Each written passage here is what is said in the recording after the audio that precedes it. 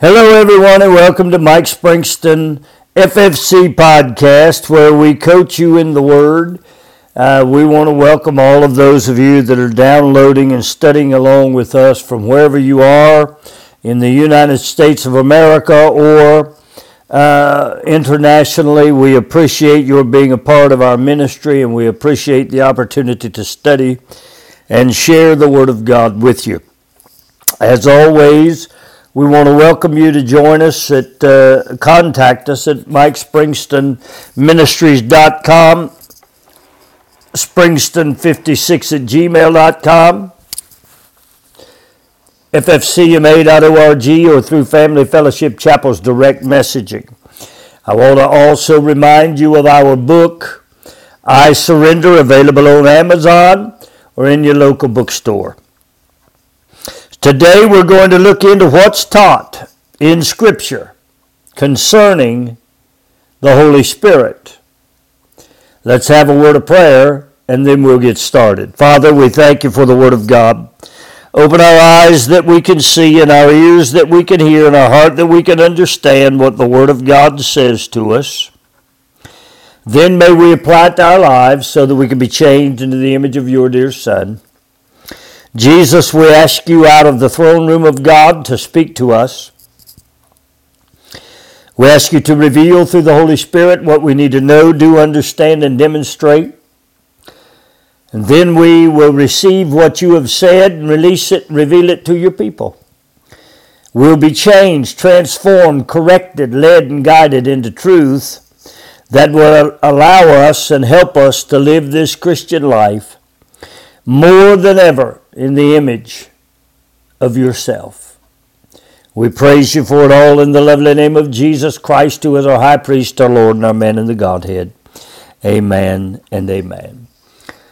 A few days ago, I was teaching on the baptism of the Holy Spirit in an open forum Bible study when someone towards the end of the program, who was new to our church, just visiting in with relatives, said to me that tongues were of the devil, and anyone who speaks in tongues is speaking to the devil. And this must be a pervasive message, as I have heard this spoken by more than one and by prominent national radio show host many times. It always astounds me how people self-determine what they're going to believe, but have absolutely no scripture that clearly defines their position. As a matter of fact, the scripture teaches not only a little bit, but the extreme opposite. As we consider this during the course of this teaching, may we understand that these important factors and principles are all concerning what the Scripture says, as the Word of God declares that men spoke under the inspiration of the Holy Spirit. Now, for the most part, Paul is the one teaching concerning the gifts of the Spirit. As we know, he wrote 2/3 of the New Testament. Paul received his instructions concerning what to say in the New Testament from the laying on of hands that produced the infilling of the Spirit. In Acts chapter 9, verse 15 through 18, this is what was written. Luke wrote it. But the Lord said unto him, Go thy way, for he is a chosen vessel unto me, to bear my name before the Gentiles and kings and the children of Israel. So Paul's words were to reach to all people. This is clear from the instructions given to Ananias. I want you to note that. Paul's words were to go before the Gentiles, the kings, and the children of Israel.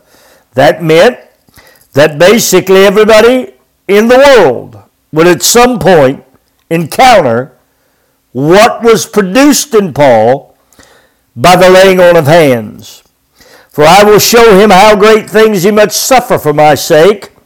And Ananias went his way and entered into the house, and putting his hands on him, said, Brother Saul, the Lord, even Jesus, that appeared unto thee in the way, as thou camest, hath sent me, that thou mightest receive thy sight and be filled with the Holy Ghost. Now, two important deeds were accomplished by the laying on of hands. One, Paul received his sight. Secondly, he was filled with the Holy Spirit. And this would be the method or means by which Jesus Christ would speak to Paul and guide him into the writing of his portion of the New Testament. And immediately there fell from his eyes, as it had been, scales, and he received sight, and forthwith, and arose and was baptized. Baptism, according to the book of Acts, constituted an evidence. That evidence was that those baptized spoke in tongues. So Paul executed the surrender required to produce the evidence. Paul's mission was the entire world, according to what was spoken to Ananias. It was the Gentiles, the children of Israel, and the kings. Now we study from a book that includes what the Spirit was commanded to share with Paul for the benefit of the church. When Paul wrote to the church at Corinth, he said he was writing to the church of God, which resided at Corinth. Paul taught tongues and said he used them more than anyone else. Paul encouraged the use of other gifts and also taught the appropriateness of the timing of tongues as well as the responsibility for interpretation. When Paul speaks to those at Corinth in terms of being the believers, we must qualify that comment and temper it with what Paul has said concerning the reason for this teaching. In 1 Corinthians 11, Paul begins to correct the behaviors of the church at Corinth, and the first correction involves the Lord's Supper. Then in chapter 12, he begins to correct their use and sometimes abuse of the gifts of the Spirit. Now, I would pause here long enough to say that what Paul corrected in 1 Corinthians 11, we have deemed as usable because we still function and operate and follow the teaching of the Lord's Supper. So we have determined the benefit of the Lord's Supper and the correction of Paul concerning the benefit of the Lord's Supper. But when Paul corrected them on how to use the Holy Spirit and how to minister from the Holy Spirit in chapter 12, we have determined that that has ceased, gone out with the apostles, run its course, and is of no benefit to us today. But Paul corrected their use and sometimes abuse of the gifts of the Spirit. Now you must note this fact. In Corinth, the church is operating in the gifts of the Spirit. They have received the evidence of the gifts, as we have seen, completed in the book of Acts. We must also identify that this was to the church of God who resided at Corinth. The events of Paul's passing on the baptism of the Holy Spirit and subsequently the gifts of the Spirit is recorded in Acts chapter 18. Paul spoke of this action to Timothy in 2 Timothy 1:6 when he said, "Stir up the gift which is in thee by the laying on of hands."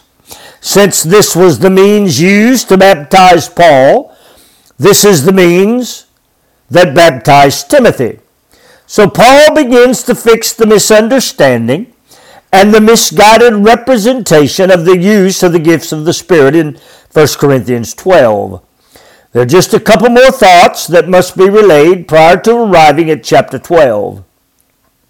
All of the works accomplished by Jesus were works that Peter said in Acts 2:22 were approved of God. If Jesus remains at the right hand of the Father, then his works, in fact, have not passed away. We have absolutely no scripture that tells us that any of his actions of which were approved have ever passed away. We have no scripture spoken by Jesus that clearly defines the condition of anyone. Wait a minute. We have absolutely no scripture that tells us that any of his actions of which were approved have passed away. Now we have those that they attempt to make a determination upon, but those don't even say what it is they are trying to make them say. But we do have scripture spoken by Jesus that clearly defines the condition of anyone who blasphemes the Holy Spirit. Now let's move to 1 Corinthians chapter 12. Paul speaking. Now concerning spiritual gifts, brethren, I would not have you ignorant. Now let's correct part 2 of your misunderstanding. It's concerning spiritual gifts. That's what Paul is saying to them. Let's make this correction right now so that you can understand how to appropriately and correctly use the gifts of the Spirit. Now, where do you suppose Paul was coming with this information? Where did he get it? Well, he got it from the Spirit. So, what is the genesis of spiritual gifts? It's the giftings that are supernatural. So the only place that we have to place a supernatural operation is in the experience that occurred and is written in the book of Acts. This is the supernatural endowment of power for the purpose of bearing record, reporting, or witnessing under the commands of Jesus Christ as he sat at the right hand of majesty and became our man in the Godhead bodily. It was the supernatural activity that Jesus spoke of when he said that he would not leave us, but that he would come to us. The same is spoken in Matthew 28 when he declares, and lo, I am with you always. Then, of course, Jesus said that he has things to tell, but they're not yet in position. The disciples and apostles were not yet in position to receive his words. This was also coinciding with his promise to manifest himself to those who keep his commandments. Now, for us to say that this went out with the apostles and the disciples is not congruent with Jesus' statement in John 14:21, when he said, if you love me, you'll keep my commandments. My Father will love you, and I will love you, and I will manifest myself to you. So we are seeing a supernatural event being brought into focus by Paul. Of this supernatural event, he did not want the church of God, not only the church at Corinth, but the church of God to be unlearned. Verse 2, ye know that ye were Gentiles carried away into these dumb idols, even as ye were led. Now this is such an insightful and important scripture that I want you to focus on verse 2. Ye know that ye were Gentiles, carried away unto these dumb idols, even as ye were led. Ye were idol worshippers, who were led by demonic spirits in people to worship dead idols. This in itself is the reason that we as the children of God can verify the supernatural existence of the Holy Spirit.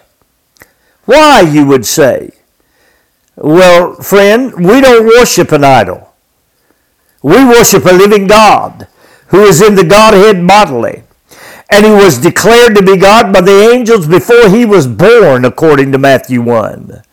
So for any man to proclaim that the ministry of the supernatural and spiritual gifts are demonic, well, frankly, it shows a complete inability simply to read Scripture. If it were demonically oriented, it would revolve around idol worship. That's pretty clear. Paul said, ye know that ye were Gentiles carried away into these dumb idols, even as ye were led. So it's pretty clear what Paul is saying. They have come out of idol worship into the worship of the true and living God. Spiritual gifts revolve around a living and they seated Jesus Christ. Verse 3, wherefore I give you to understand that no man speaking by the Spirit of God calls Jesus accursed, and that no man can say that Jesus is the Lord but by the Holy Ghost. Now we go further into how these actions are separated from the demonic. Number one, the Spirit of God would never call something that was approved by God accursed. Oh, my Lord.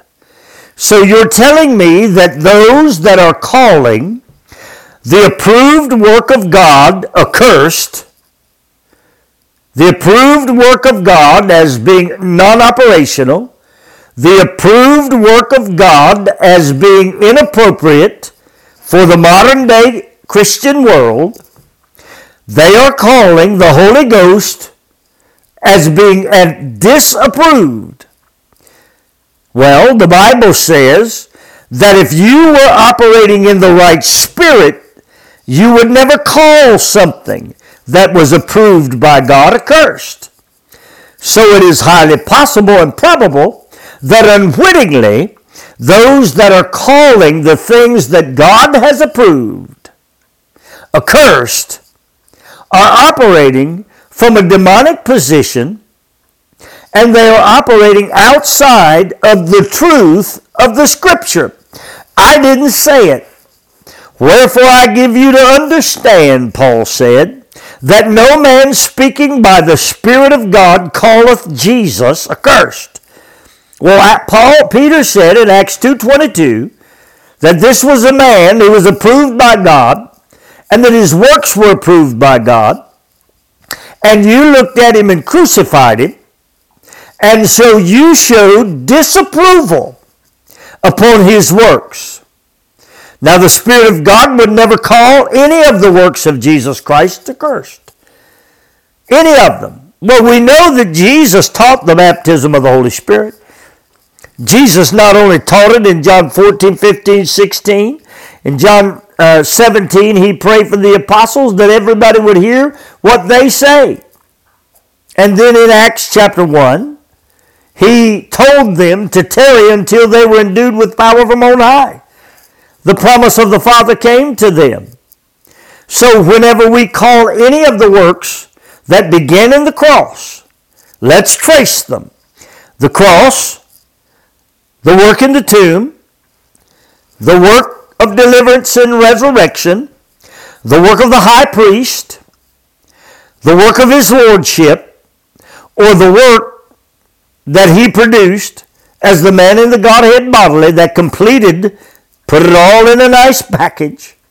If we call any of those works accursed, then we are not operating from the Spirit of God. So then we have to answer this question. Well, then from what spirit are we operating? Is it possible that because of our lack of knowledge, understanding, and ability to ascertain what the Word of God very clearly teaches, that we are dying for lack of knowledge because we are operating more as those that scatter than those that gather? The Spirit of God would never deny the facts concerning where Jesus was received in the heavenly domain. Therefore, the Spirit of God would never deny that he was in fact the promise of the Father that was sent into the earth to govern the church. The Spirit of God will identify him appropriately. They will see him in his exalted name that is above every name. It's only when the Spirit of God brings one into his lordship that the supernatural spiritual gifts become available and recognizable. The lordship means that you have surrendered everything that has a name to his complete control, and he, the sanctifier, sanctifies you and calls you brethren. So when you come into lordship, you are surrendering everything in you, out of you, and around you that has a name. It is total and complete surrender. and you are now separated for service. The Holy Spirit is the orchestrator of your responses and actions. That is the purpose of this verse of Scripture. The contrary to this verse is as well enforced by the demonic world. Now, the demonic world has deceived many people, many church leaders, and led them into the antithesis of what we saw when we read verse 3 concerning how we would act in the Spirit. The demonic denies the things that are approved by God. The demonic curses the works of Jesus. The demonic denies the actions of Jesus as being completely accepted with his re-enthronement. The demonic denies the need for lordship. The demonic attempts to offer spiritual gifts without spiritual growth. The demonic attempts to live an unsurrendered life and rely on other means to know Jesus. The demonic self-determines the operation and the works of the Holy Spirit. These demonic affiliates will quickly turn on anyone who calls them out for their misrepresentation of Scripture. Years ago, a man invited me to preach for him. Now, I preached in every denomination except the Catholic Church. Every major denomination, I have stood in their pulpit. Not one time have I ever been thrown out, tossed out, asked to leave, or asked not to come back. Never one time. Why? Because the Holy Spirit is a spirit of wisdom. The Holy Spirit is a spirit that can speak in more ways than just speaking in tongues. Did you know every time I get up to preach, and I pray the prayer that I pray over every podcast, and I say, Lord, I want you to speak through the Holy Spirit and show me what I need to know, do, understand, and demonstrate. I am releasing into my preaching ministry the very voice of Jesus Christ. Now, there are days whenever I may speak in tongues, I may interpret, but every time I get up to preach, I'm speaking in a voice of prophecy. I'm speaking from the voice of Jesus Christ. So, we were standing on the first tee box, and he said, well, I'm going to have you come preach for me. And then he said to me, what's your background? Well, at the time, my wife and I were going to a nearby Nazarene church, but that wasn't my background. I said, I'm Church of God. And he stopped in the middle of his swing preparation, and he said, which one? I said, Cleveland. You know there are two. There's one in Anderson, Indiana, and there's one in Cleveland, Tennessee. I said, Cleveland, Tennessee. He said, do you believe in the Holy Ghost? I said, of course I do. He turned his head away from me and said, well, you can't come to my church and preach then. What was he saying? Because I was one of those that believed in the full gospel. Now, what spirit was he operating from? Was he operating from the approved works that God approved in Jesus Christ? Or was he operating from a self-determination that did not take into account the truth of God's Word, and then operating from a scattering position? You know, Jesus said, you're either with me or against me. You're either gathering with me or scattering, whenever he talked about the blasphemy of the Holy Spirit. So, many people don't understand the concept that the Holy Spirit, and this is what Paul is teaching in 1 Corinthians 12, the appropriate use of the ministry of the Holy Spirit, so that the ministry of the Holy Spirit actually does what it is pronounced to do, which is minister Jesus Christ to those that are not only saved, but that are unsaved. Now, if you are seen as being from another flavor, the church world will turn on you quickly. They'll turn on you like a dime. But yet, when we look around at our political world, is it any wonder that the political world has decided to choose up sides and say, you're not with us, so you're wrong? Where did they learn that foolishness from? Where did they learn no conversation, no opposing view? Where did they learn that from? Well, my friend, unfortunately, they learned it from the church. They learned this very behavior that we detest from the church, because the church closed down communication. The church closed down the ability and the opportunity to share views and ideas. The church closed down the opportunity to make Christ the central theme. So, we have no use for those that operate in the full gospel, because we choose to self-determine what it is we want to approve.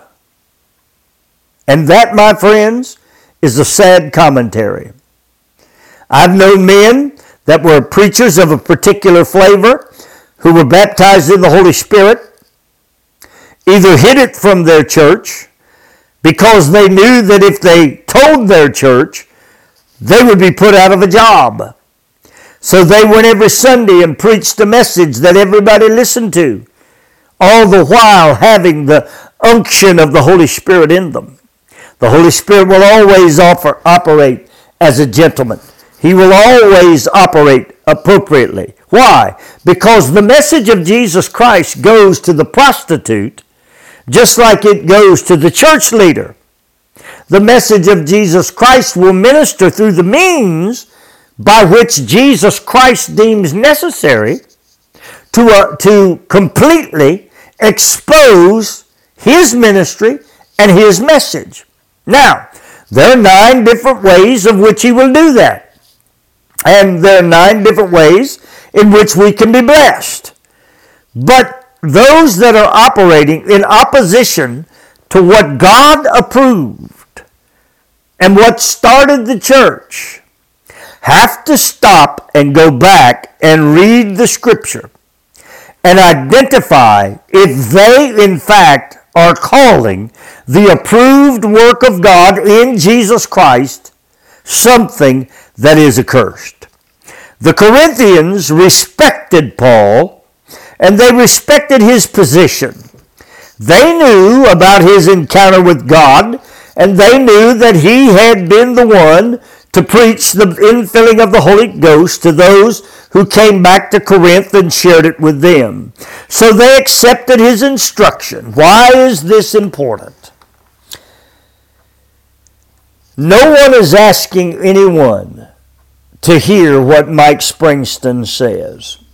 No one is asking anybody to hear what a doctrine of a church, independent or otherwise, that is called Pentecostal, is saying. No one is asking anybody to do that.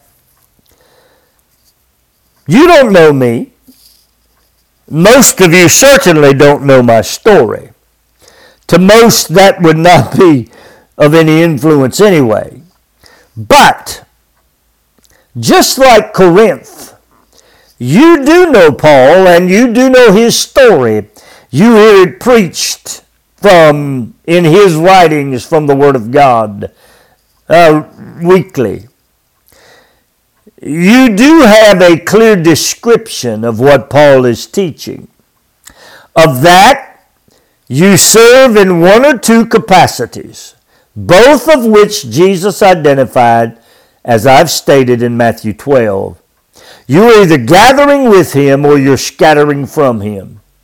And the question is, which are you? Who are you?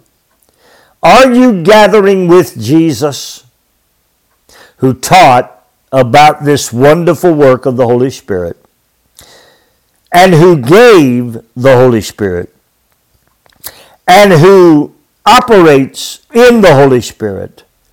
Or are you scattering from him and influencing countless thousands of people to be scattered with you, losing the marvelous influence of the Holy Spirit and the marvelous impact of the words of Jesus Christ upon your life. Father, I thank you for the Word of God. I pray that as we continue this study, you will bless, move, that you'll open our eyes, God, so that we can see truth and so that we can hear truth. We worship you for it. The lovely name of Jesus Christ, who is our high priest, our Lord, and our man in the Godhead. I don't worship an idol. I don't worship things of deceit. I worship a true and living God. That true and living God has chosen not only to abide in me, but to operate through me as he speaks. And the Holy Spirit, who has been given to me, not only operates, but he hears the very voice of the one who is operating through me. And he allows me to do what Paul is going to teach us, to take advantage of that and profit withal. I hope you will. I hope you'll open your eyes and your heart. May God bless you until we speak again. I appreciate every listener. Give thought, give meditation, give reading into the Word of God. I ask you to do it in the name of Jesus, because in this day you will need the voice of Jesus Christ to lead you into truth and show you great and mighty things to come. Find him as Lord. You'll surrender everything to him. Find him as the man in the Godhead, and he will fill you with the Holy Spirit. And he will show you things to come and give you things to speak. May God bless you until we speak again.